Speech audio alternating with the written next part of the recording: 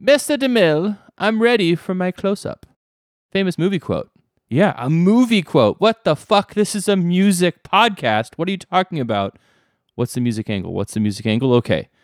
We are a music podcast, but we also love movies. So to bridge these two worlds, we're going to talk about music and movies. And specifically, where are the places in which a song is in a movie, and after seeing that scene, we can no longer think about that song in any way that doesn't relate to that movie. We're going to dig into a bunch of our favorites, notably not the best specifically, but just our favorites, and we're going to share those with you, and we're going to make a playlist, and it's going to be great. So come along with us and join us on this journey.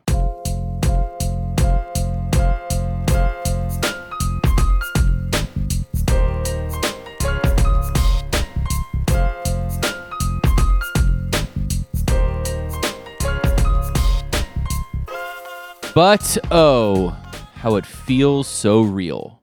Lying here with no one near, only you. And you can hear me when I say, softly, slowly. Only the major Jesus freaks know that that's a lyric from Tiny Dancer by Elton John, which, as a great a song as it is, plays a major role in 2000's Almost Famous.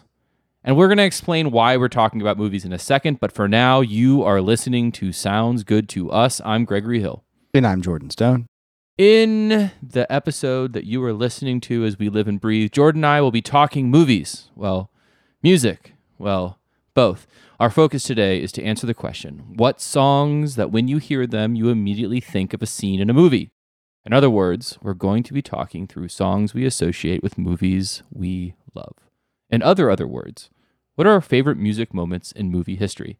Questions are all over the place, but I promise you're going to enjoy the episode. So, Jordan, to get us started, let's dispense with the bullshit and get into the meat or the vegetarian meat patty, if that's so your choice.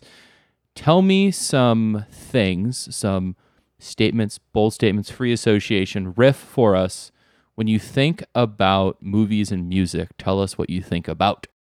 I have a few things to talk about before we get into bold statements. The first is, Greg, you and I are huge movie fans. Don't tell me what I am. Watching. I am a big movie fan. Yes. We are big movie fans. Not because you told me I was, but because I like movies myself, independently of you. And we have a music podcast, but movies we know pretty well.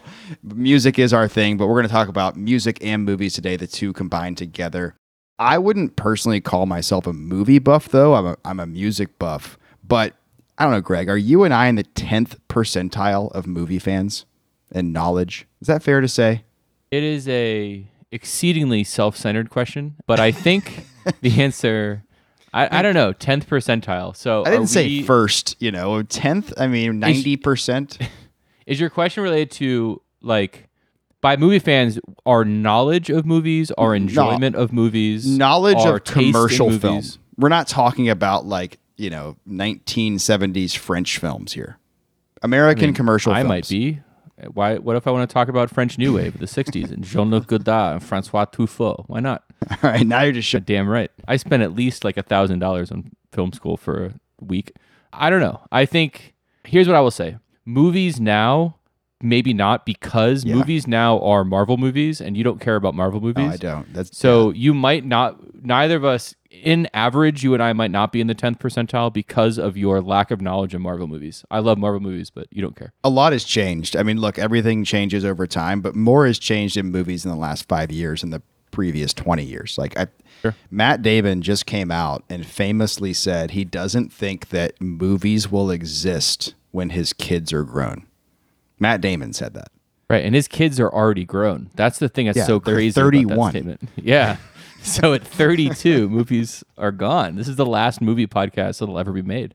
But the trifecta for me and Greg is music, movies, and sports. We're going to meld the music and movies on this episode for you. The second of my first comments is the title of this episode is slightly misleading. I wanted to call this out. The episode is called Best Music Moments in Movie History. These are technically not the best music moments in history. There are favorite moments.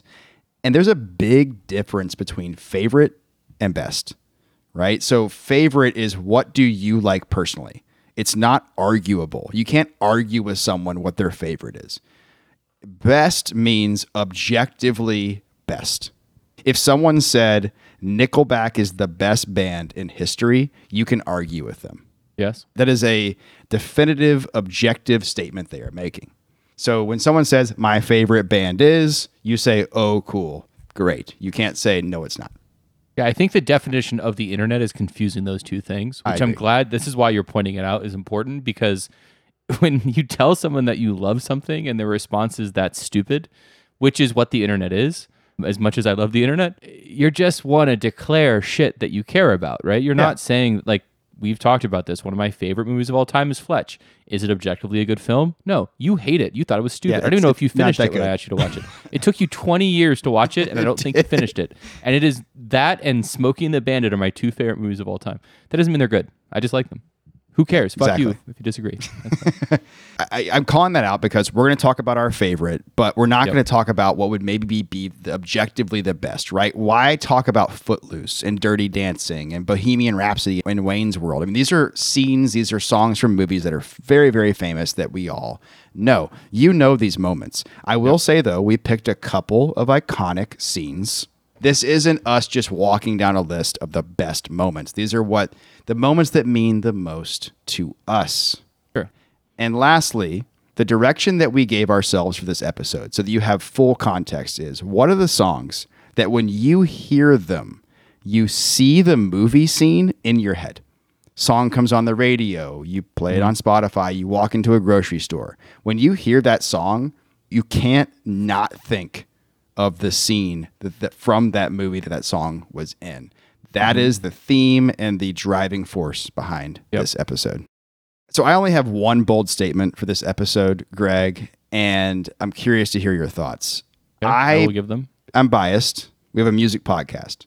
Yep. I personally think that music makes or breaks movies. I don't mean just commercial hits put into the soundtrack of a movie. I mean the score of a movie, the background music. Greg, you went to film school. What are your thoughts on music making or breaking movies? I dropped out of film school, okay? And I also got fired from a college radio station. So I have zero credentials to talk about this. But my former advisor in film school, in the multiple weeks that I was there, maybe up to a month, recently won an Oscar for co-writing BlacKkKlansman with Spike Lee. So I got that going for me. I am going to get a lot more into the specifics. I'm a teacher at heart, which probably is fucking annoying for listeners, but I'm going to use my song choices to talk about how songs relate and music relate to movies in general. So I'm not going to step on those, but in sum, I'll say the TLDR is I don't disagree with you at all. I mean, I think you're 100% right. One way that I will explain the importance of music in movies, even historically, is that think about silent movies. Silent movies are not silent because there was no sound. They were silent because there was no recorded dialogue there was no dialogue track, but there was always music played in the theater associated with the plot of the movie. And so they would literally send these to theaters, and sometimes they'd play random ass music, but more likely there would be instructions on what music to play live on a piano or an organ while the movie played in the background. That's interesting. And so, I did not know that. Yeah, so music, here's the statement. Music came before dialogue in movies. That's how important it is.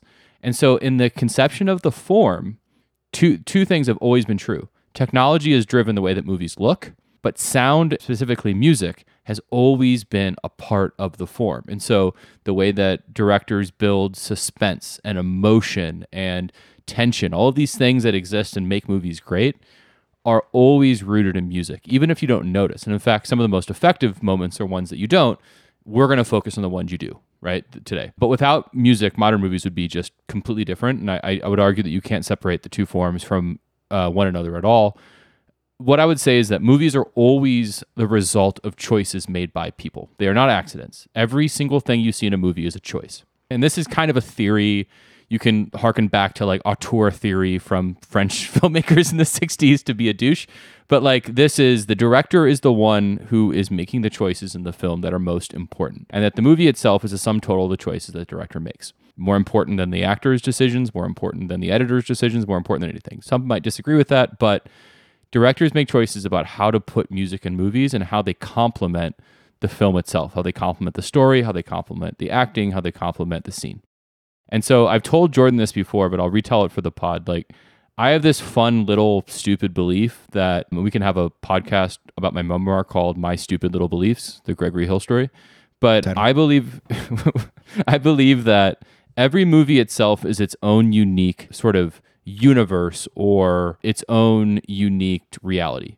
And that because of that, only the things that exist in the reality of that movie are the things that are explicitly said or pointed out or alluded to in the movie. Now, there's some assumptions we can make. Oxygen exists, fine. But if a movie doesn't talk about Nashville, Tennessee doesn't exist in that movie's world. And so what that does is whenever I'm watching movies, I enjoy them almost more because I'm constantly thinking about this meta world that's being created in the movie itself. And music plays such an important part about that. It complements the characters in this world in which they live. And in my own little stupid reality, that music in that movie, if the characters are aware of it, is the only music that exists in that world. So they only have so many songs that are played in that hour and 27 minutes or whatever. Next thing I'll say is sometimes it can be a score, obviously. Like scores would be, sort of done by an orchestra, or they could be electronic, it doesn't matter, but it's typically not music that has vocals in it. We're not going to talk about that at all today. Other times, obviously, music can have an original soundtrack, or it can be a musical. We're not going to talk about any of those things today. Jordan and I, as he alluded to earlier, are pop music fans. So we are going to talk about the moments in which a director specifically chooses to put a pop song in a movie, and specifically songs that already existed, right? These are songs that did not come from the movie itself. They already existed. You have a memory or a relationship or an association with that song, but now it's in this movie and you can't shake it, like Jordan said. It is now forever intertwined with that movie. And so to sum up, Jordan, you're 100% right. I think music can make or break a movie. I think some worse movies are made better by great music. You can listen to a movie like Empire Records, which I don't think is like a fantastic film, but Empire Records has great music and good characters, but it has like great music in it. So that movie is, to me, more enjoyable because of the music. And also, like, music can make a great movie even better. It can complement the acting, the screenwriting, the cinematography. So I am jazzed up to get into this episode, Jordan. So as we get started here, as usual, we are in the world of creating playlists. We're sort of directing our little playlist here. And our playlist is always going to be a way for us to just sort of sum up what this episode is about, package all that music together so you can listen to it on Spotify. And it will always be available at soundsgoodtous.com. You can find every playlist we've ever made. We hope that you'll save these. We hope that it'll save you time and you can just hit play on the playlist and it will play music regardless of what mood you're in, or you can use it as a complement to this episode. So you're going to hear very small sound bites of these movie clips in this episode, but if you want to hear the whole song, go to soundsgoodtous.com and just subscribe to the playlist on Spotify. Second, again, to remind the listener, every song we've chosen here is a pop song that was added to a movie. It was not a song that was necessarily made bespoke for that movie itself. Secondly, these are our favorite movie moments with music, not what we think are objectively the best. We're not interested in having that conversation. So Jordan, get us started. What is the first song on the playlist? Yeah, with my picks, it's important to note that I was born in 1985. Greg was 86. A lot of influence in our formative years in this list that you're about to see. And growing up to this day, all I wanted was a DeLorean. Yep. I've wanted a DeLorean for 36 years. I will tell you right now, I have two computers. Both of them, the wallpaper is a DeLorean. I am looking at a DeLorean right now. I'm on my computer as we're recording this. It's right now my wallpaper. I can see part of the DeLorean coming out the side of my notes here. I'm going to kick us off with a song from, you guessed it, Back to the Future. And it's Power of Love by Huey Lewis and the News from 1985's Back to the Future. Doc, are you telling me that it's 8:25? Precisely. Damn. I'm late for school.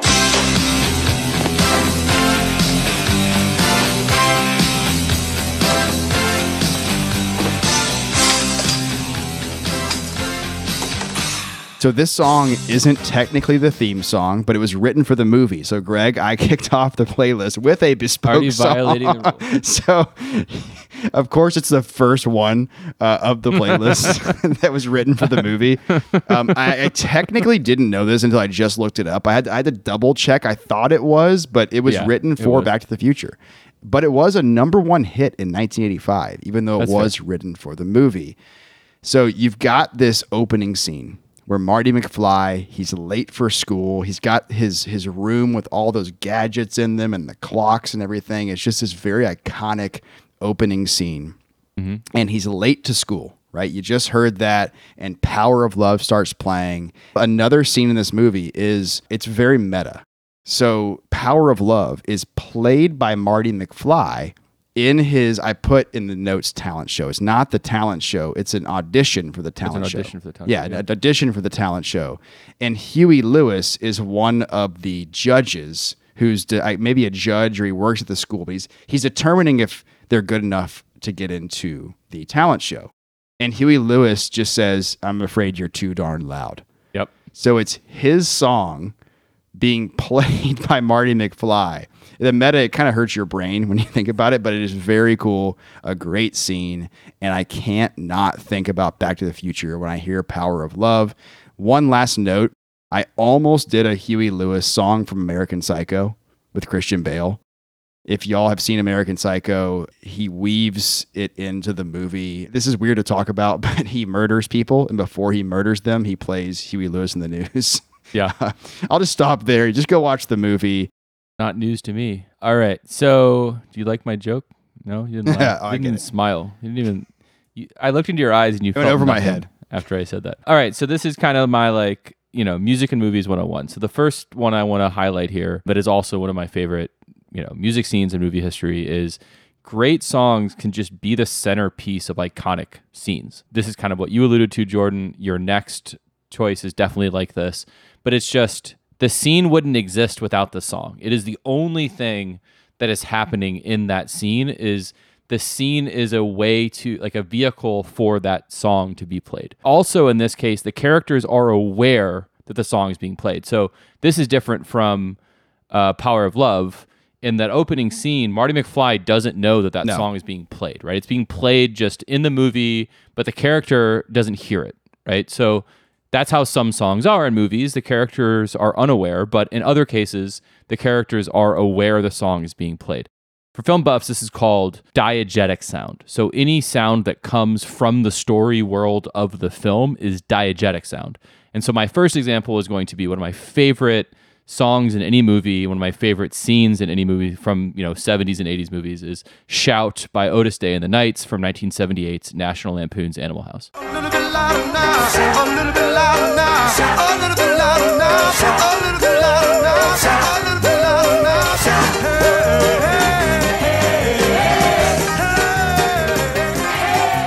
So this song is extra special to me because it also reminds me of, it reminds me of the movie, but it also reminds me of the Bills. And so this is kind of the Bills song. They play it after every time that they score. It's the soundtrack of Bills Mafia. If you go anywhere where there are Bills fans and you go, hey, you'll hear back, hey, and they were just in Nashville, and Jordan heard this, I'm sure, everywhere you went. Some when would you were say at too bars. much. Some would say that. But so, yeah, no one ever says tighten up ever. And so it is special for me because ever since I was able to remember things, I've been a Bills fan, and they've always had this song playing at the games, or when we're watching it at home, someone will play it off their phone or whatever. It's just an important thing. But in this movie, this song is perfect. It's high energy. They do the thing where it's a little bit softer now, and they're all going down to the ground, and they're laying on the ground, and they do the bacon thing, and they're frying. It's just this. It's a problematic movie in a lot of ways, but this scene is just very pure, very fun. And whenever I hear Shout, I either think about the Bills or I think about this scene. Other examples that I could have chose of song diegetic sound songs that are in a movie that the characters are aware of. Dry the Rain by the Beta Band is in a really fun scene from High Fidelity where he basically bets the rest of the people at the music store that he could sell X number of copies in the next X amount of time just by playing it. And he plays the beta band, and everyone starts to nod their heads, and people start flirting with each other. And then someone asks, like, hey, who is this? And they buy it. And then another one, very obvious, like iconic moment in movie history, is Twist and Shout from Ferris Bueller's Day Off. Every character in that scene, when they're at the parade, know it's Twist and Shout. Ferris Bueller singing Twist and Shout. So that is an example of a song that comes from the story world of the film. Next up, my favorite movie unequivocally of all time is Almost Famous. No question, if someone were to ask me, it would take me half a second to answer. If you are What's your favorite movie of all time? Almost Famous. See how fast that was? Longer than half a second. That was like 3/4 of a second. Fine. What's your favorite movie of all time? Almost Famous. Oh. Good. That was pretty good. If you're a music lover, which you're listening to this podcast, I assume you are, you have to watch Almost Famous. Even if you've seen it, watch it again. When I first saw this as a 15-year-old in the year 2000s when it came out, I knew at that time that music was my passion. And watching this scene that I'm about to talk about for the first time made me tear up. That is how incredible this scene is. If you love music, you love movies, this scene is for you. It's the bus scene, quote unquote. It's become kind of famous and being known as the bus scene, featuring the song. Almost Famous. It's Almost Famous, featuring the song Tiny Dancer by Elton John from 2000's Almost Famous. Ladies and gentlemen, the evening is over. We hope you all enjoyed yourselves, and we'll see you all again in 1974. Good evening! Blue jean baby, LA lady, seamstress for the band, ballerina, you must have seen her. So you just heard that there. They're all kind of just sitting there on the bus. It's a somber mood. Everyone's just kind of worn out. They're mad at each other. They're like, let's just get to the next town. And someone plays Tiny Dancer. And everyone starts to slowly start singing in unison. And everyone on the bus is just belting out the song. Turning back, she just laughs. The boulevard is not that bad.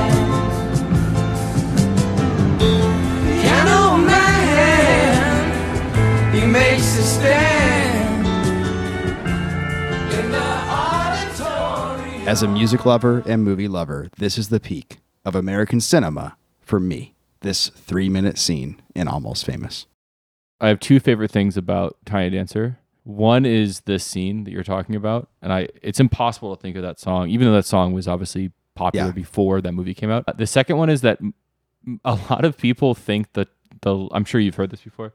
The line in Tiny Dancer is "Hold me closer, Tony Danza." Tony Danza. That's my second favorite thing about that song. All right, so earlier I mentioned diegetic sound. So that is sound that comes from the worldview of the film. The opposite of that is non-diegetic sound. So other times the music is just completely unknown to the characters. It's just in the background. They're not aware that this sound is happening. They don't hear it. This is kind of like your example of Power of Love in the opening of Back to the Future Part 1. It's only heard by viewers, and it sort of just serves to complement the details, the narrative, provide emotions to the scene. So my favorite example of this in a movie is Needle in the Hay by Elliott Smith from 2001's The Royal Tenenbaums. You want to play some word games or do some experiments on me or anything? No. Your hand on his arm, he stacked charm around your Royal Tenenbaums has 3 elite musical choices in the movie. There are 3 songs that I hear them, and they are top 1,000 pop songs in history, maybe top 500 pop songs in history. And you hear them, and I immediately think about Royal Tenenbaums. Not quite as fast as Jordan's half second for Almost Famous, but it's like double that, like 1 second. And that could be These Days by Nico is one that the scene where Margot is getting off the bus and she looks beautiful, and it's her brother who, I guess stepbrother or I guess, adopted. She's adopted, right? So he sees her and that song is playing in the background and it just perfectly frames how he feels about her. That, number one, every time I hear that song, I think about Royal Tenenbaums. Then me and Julio down by the schoolyard when Royal is driving around with Stewie's little kids and they're like going to the Y and they're jumping in the pool and they're like, shoplifting and everything that they're doing in that scene. I have always loved Paul Simon. I knew about that song before the movie, but the movie now supersedes my memory of that song. But Needle in the Hay is one of the most effective music choices to me in a movie in the last, 30 years. If you remember the scene, and trigger warning because I'm about to talk about suicide, the character who's very depressed, he was just turned down by his love, goes into a bathroom and is staring into a mirror. And he has long hair and he has a beard. And the song Needle in the Hay starts to play. He's unaware this song is playing. It's just playing in the background to build sort of emotion in the scene. And he is shaving, cutting his hair. And he does this very slowly. And then at the end, it shows just his wrist, and he's cut his wrist, and he goes down on the floor, and he ends up surviving. But the song is dark, and it has this rhythm to it that complements the scene so well. I can't. This is obvious because this is the thing about choices. We don't have the choice of what other song he could have gone with, but it just feels so perfect for that scene. It's like it's haunting, and it just frames the entire scene in a way that I don't know if other songs could. So just when I love Elliott Smith, but whenever I think of Needle in the Hay, I always think about this movie. Just like whenever I think about Miss Misery, I think about Good Will Hunting. I guess Elliott Smith is chosen in a lot of movies this time period. The last thing I'll say is Wes Anderson is known for this. This is not like a hot take by me, but he is elite at selecting music in his movies. Outside of just like being that like 2000s hipster twee Brooklyn guy, his aesthetic, his musical choices are really, really effective. Another one that Jordan and I were talking back and forth last week was his choice of Ooh La La from Faces. We've talked about wanting to do a Faces episode at some point. I'm trying to work Faces into every episode that we don't. But at the very end of the movie, at the dance, when everything has kind of been resolved, it's perfect. And so I love Wes Anderson and I love his choices in music. Needle in the Hay is one of my favorites. Good choice. Next up, there have been only 2 movies in my life that I've watched for the first time. Then the credits rolled. I then paused it, started the movie over, and watched it again. So 2 times, sitting down and watching a movie back to back. Shutter Island, which is a phenomenal movie. And when you see it the first time, you've got to watch it again. Whether it's again right after or the next day or that week, you're like, I need to watch that again because the ending has such a twist that you need to go back and see all of the clues and everything that's going on. The second is Donnie Darko. Donnie Darko is a top 10 movie of all time for me. It combines drama, Fuck comedy. you. You're wrong that it's your favorite. You like Taco You're wrong. Bell. Fuck you. Your list is different. It combines drama, comedy, horror, 80s nostalgia. I mean, it's everything that you'd want in a movie like this. Jake Gyllenhaal is amazing. I quote this movie more that, Maggie is great. I quote this movie all the time. I also was raised to be a big Tears for Fears fan. I am one. My dad's a huge fan. I listened to Tears for Fears since I came out of the womb, basically. They're my favorite band of the 80s. And this song that I'm about to play for you is by far my favorite band of the 80s, so Tears for Fears, in one of my favorite movies. So these 2 things combined together, it's why it made the list. It's the perfect combination for me. And it's Head Over Heels by Tears for Fears from 2001's Donnie Darko.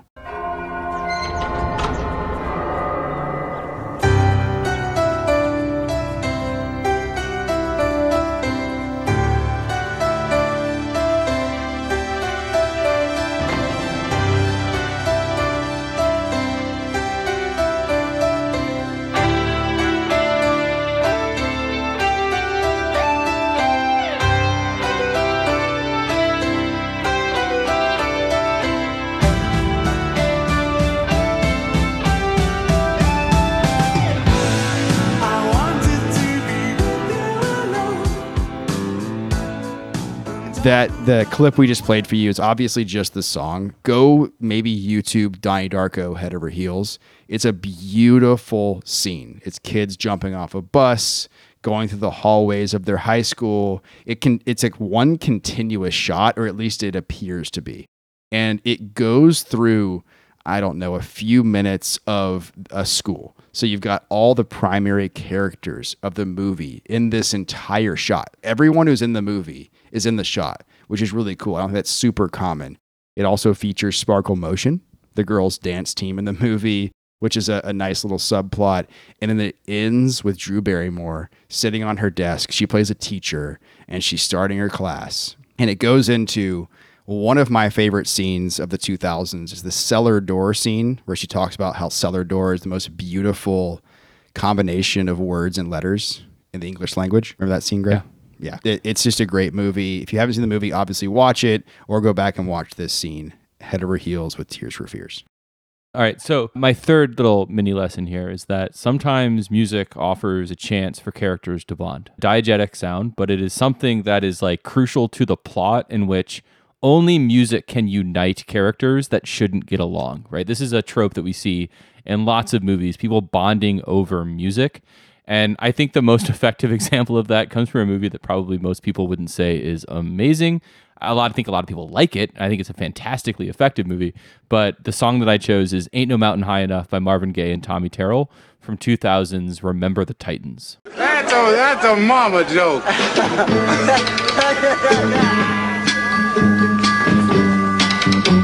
Listen, baby, ain't no mountain high, ain't no valley low, ain't no river. I was thinking there were a lot of other options I could choose. I think one other one that I really like is What's So Funny About Peace, Love, and Understanding by Elvis Costello, which is a song that Bill Murray sings in the karaoke bar in Lost in Translation. And obviously him and Scarlett's character were already vibing at that point, but that night, that scene culminates an evening in which they became, whether they were platonically or sexually involved. We could talk about that movie for an hour, but that's the point where they became intertwined. But I think Ain't No Mountain High Enough is more of a dynamic shift in which you have characters that are divided, right? You have the racial dynamics in Remember the Titans. You have a previously segregated school. The school is then desegregated, and now the football team, which football starts before the school year starts. And so you have, for really the bleeding edge of these racial politics happen on the football field, and they have to figure out a way to coexist so that they can win a championship. And on every level of that football team, white versus black is sort of the beginning of the movie. But it's really the character of Louis, the overweight lineman, and Rev, who both bond over their love of music that starts to sort of build a bridge between the black players and the white players. And this is all like really fucking cheesy. And like you could talk about for a long time about whether or not this is the right way to do it. But in the movie, you're like, this song just healed racism. And this is awesome. And so then throughout the rest of the movie, they have this thing, music, that they bond with. Every single scene that is meant to sort of show you the way that the team is coming together has music at its centerpiece.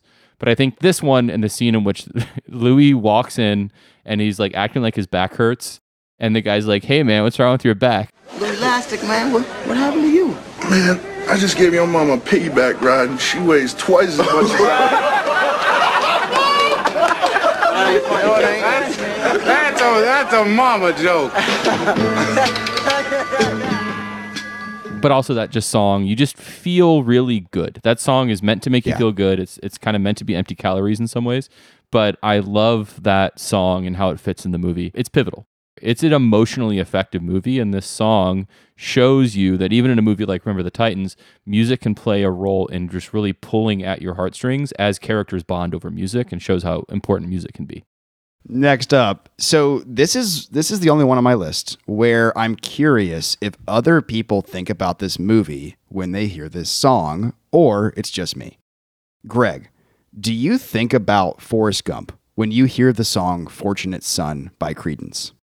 Not first. So and not because this is a bad choice by you. It's just that the thing about Forrest Gump we could talk about, I'm sure you might, is like the movie is a soundtrack. Yeah. It's not. I don't think about it, but now that you've said it, I can visualize the scene perfectly because of the song. So it's a good. So the scene is relatively famous, right? But for some reason, it's just like baked into my mind. When I hear "Fortunate Son" by Creedence Clearwater Revival, I think of this scene. You come back safe to me. Do you hear?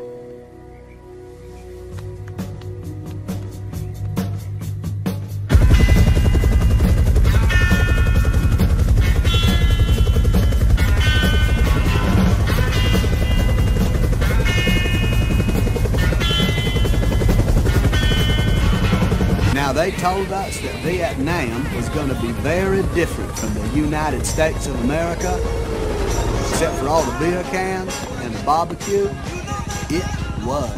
I watched Forrest Gump a lot as a kid in the 90s. I've seen it probably 50 times. And this song predates the movie by 25 years. So for whatever reason, it's just changed this song for me, which we were young when it came out. So I don't know if it changed anything, but it's baked in now. And every time that I hear Fortunate Son by Creedence Clearwater Revival, I think of Forrest Gump. I had the soundtrack, and I'm trying to remember the movie, which I love. I've seen it, this is probably the same amount. Yeah. I'm trying to think about what other songs are more iconic. I remember the soundtrack, but Running on Empty is playing while he's running, right? This one, I think, takes the cake. I mean, Sweet Home Alabama plays at some point because he's from Alabama. I've got one. So This Is the End, or The End, I mean. Every time I see someone with a guitar case, I go, he's got a guitar case. He had him a guitar case. Remember when he meets Elvis in the movie? Elvis is stomping through town, and he plays Hound Dog.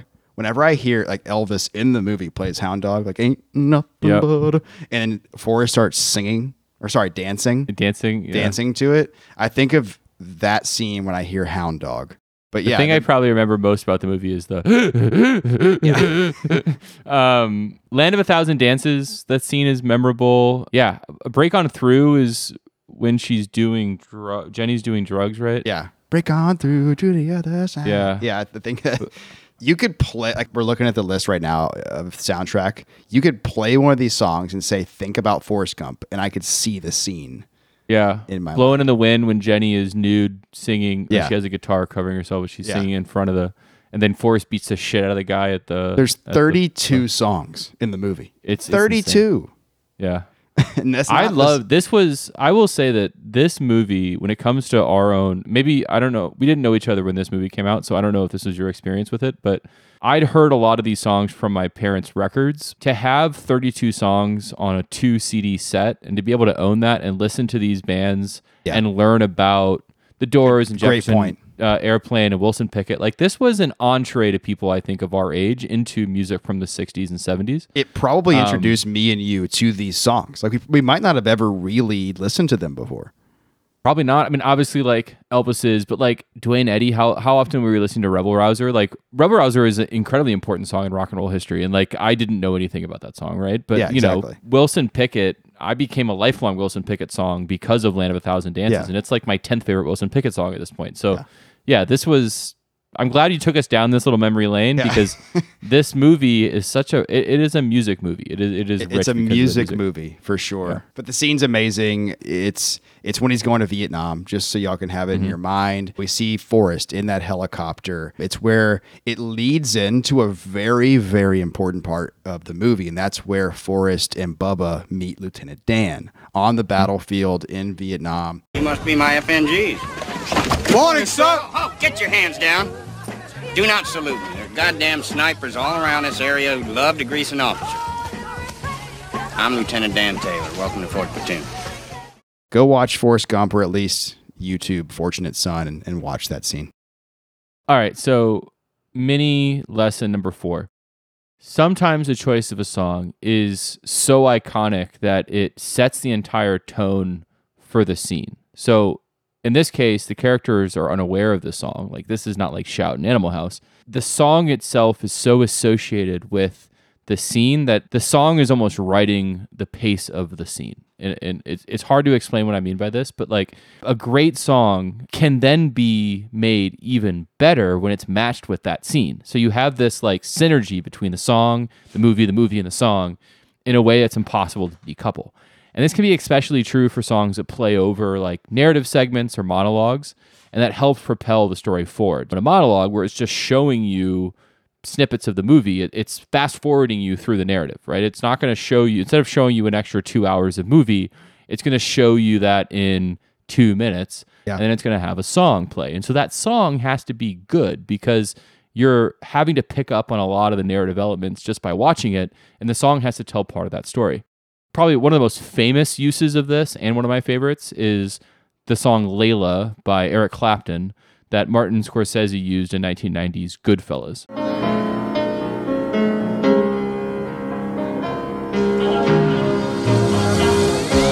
Jimmy was cutting every link between himself and the robbery, but it had nothing to do with me.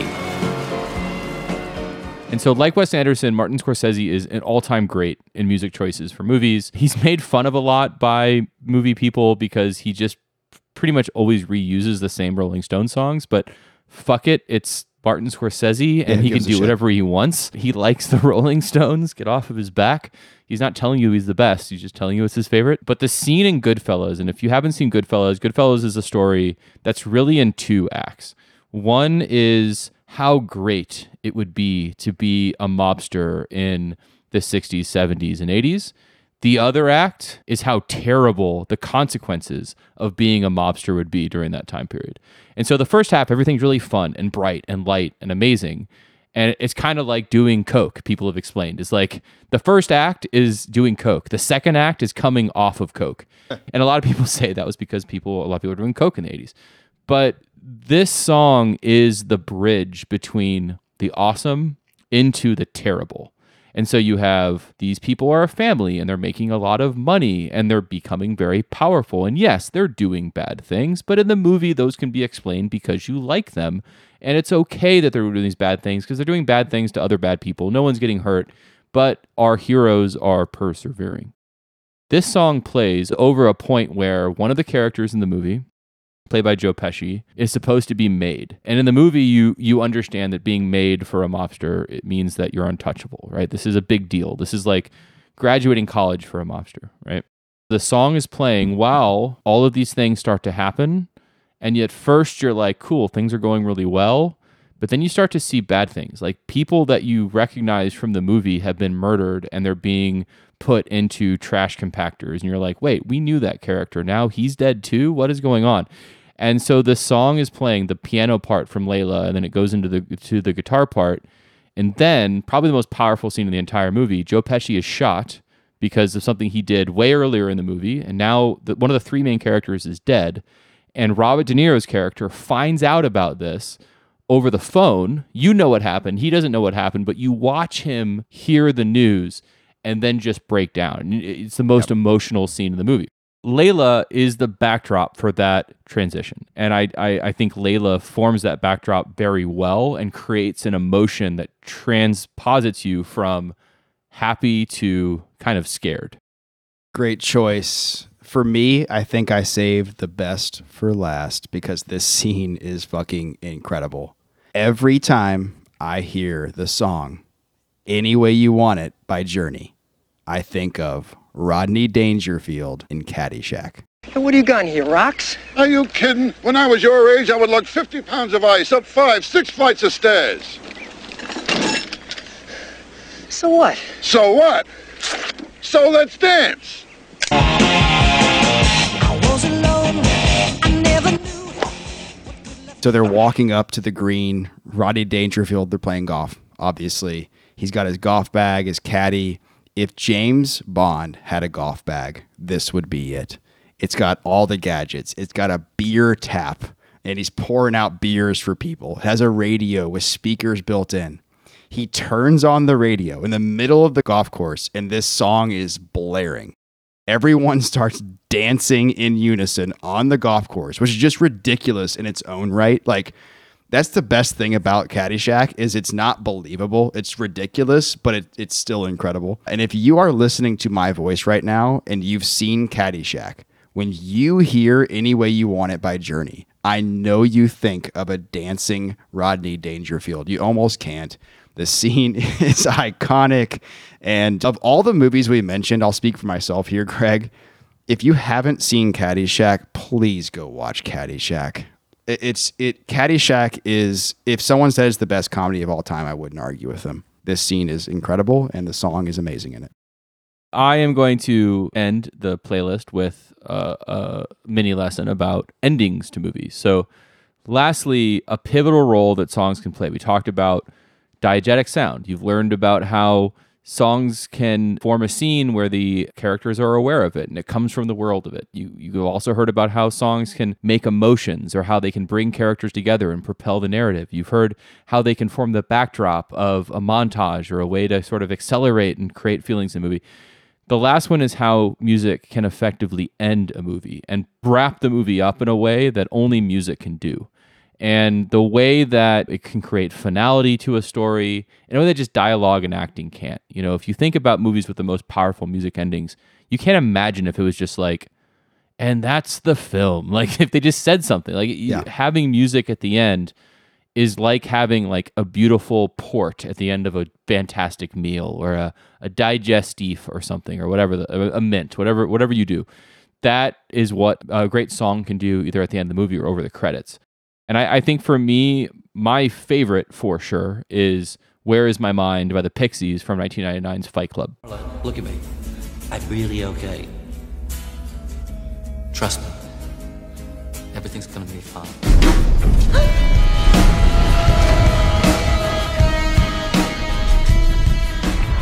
And I would, as a music fan, I would consider myself an above average listener of the Pixies. I have gone deep into the Pixies. I've owned multiple albums, and Where Is My Mind, although is their most famous song, it is their most famous song because of this movie, right? This was not their most famous song pre this movie, and it's not my favorite song by the Pixies. But when you hear this song, when I hear this song, the only thing I think about is Fight Club. It is impossible, maybe more so than any other song on this list for me, it is impossible for me not to think about the final scene of Fight Club. So much that it almost seems like it was written for the movie and was only for that movie.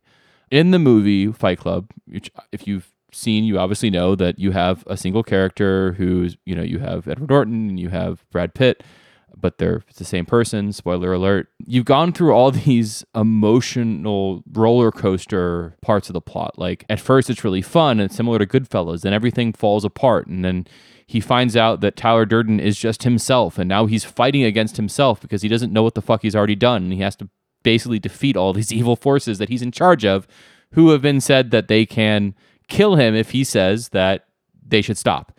And they're going to blow up all these buildings. And so you're going through all this, you're like, what the fuck is happening? Then he shoots himself to kill the schizophrenic part of his brain. And so you've seen all of this, and then he just, at the end of the movie, that's everything that's happened. It's him and Darla standing hand in hand. The camera is at their backs, and it is overlooking a city. They're like in an office building. And the song starts, and then when the song beat drops, the buildings explode, and they all start to fall to the ground. And he says, I'm sorry, Marla, something along these lines. You've just met me at a really weird time of my life. And he's just destroyed the financial infrastructure of the world while this song plays in the background and leads into the credits.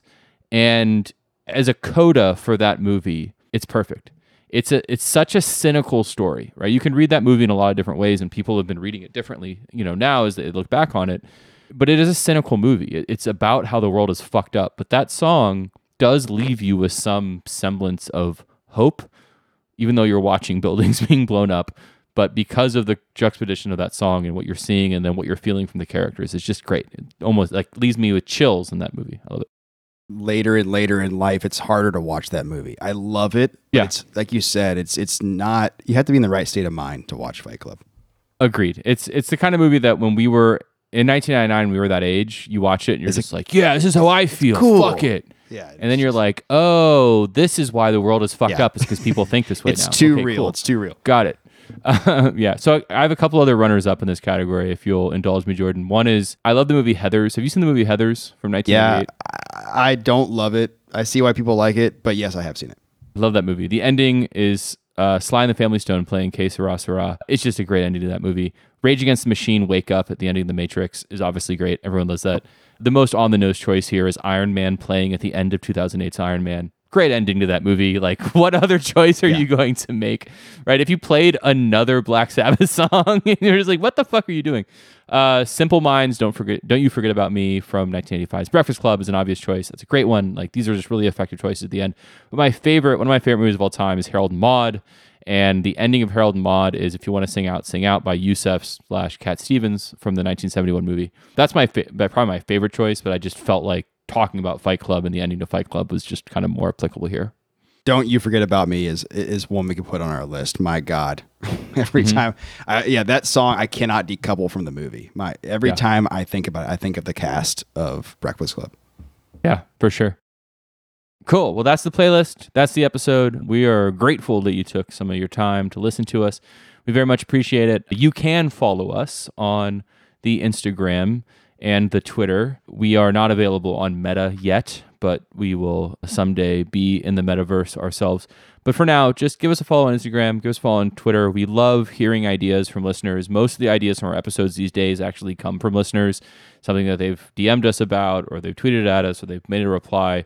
They've said, hey, what do you think about this? We think about it, and we try to make it happen. So the more ideas you give us, the more varied our episodes will be. If you just hear our ideas, they're going to be like, 90s rock over and over and over again. So give us some ideas to do something fun and different. You can also, probably most importantly, follow us on Spotify. You will get notified every time one of these episodes comes out. You will also see it in your feed, and then you can just hit play. You don't have to go do something special. You just hit play, you listen to our voices, and we will make you happy and bring you joy. You can also subscribe to us on Apple Podcasts. And on Apple Podcasts, you can leave us a review, 1, 2, 3, 4, or 5 stars, whatever you so choose. But give us some feedback. We love to hear from you, and that helps us improve and not get worse, I guess. And then you can do us the biggest favor of them all. Jordan, what's the biggest favor of them all? Tell the listener. Listen to the podcast. No, what is the biggest favor? Even more than listening. We don't care if you listen. We care if you share it with your friends on social media, nice. Including Meta. Oh, yeah. You can share it on... I guess Meta doesn't exist yet. Well, the company does. The product is still Facebook. Yeah. And you please can share it on Web 2 and 3. If you don't mind. 4. I mean, 7. You just can't just do 2. You got to do 3. Yeah. Or go back to Web 1. Just, go to Web 1, make an HTML website on Angel Fire, and share it there. We need 1, 2, and 3 if you don't mind. Hyperlink to Morello Fiend's Rage Against the Machine site, the number 1 in the world. And but yeah, so just share it. Obviously, we would rather have 2 fans that appreciate it than many fans. We appreciate you listening. We appreciate you sharing, and we appreciate you following us. And we will talk to you very soon. Say goodnight, Jordan. Good night, Jordan. Bye.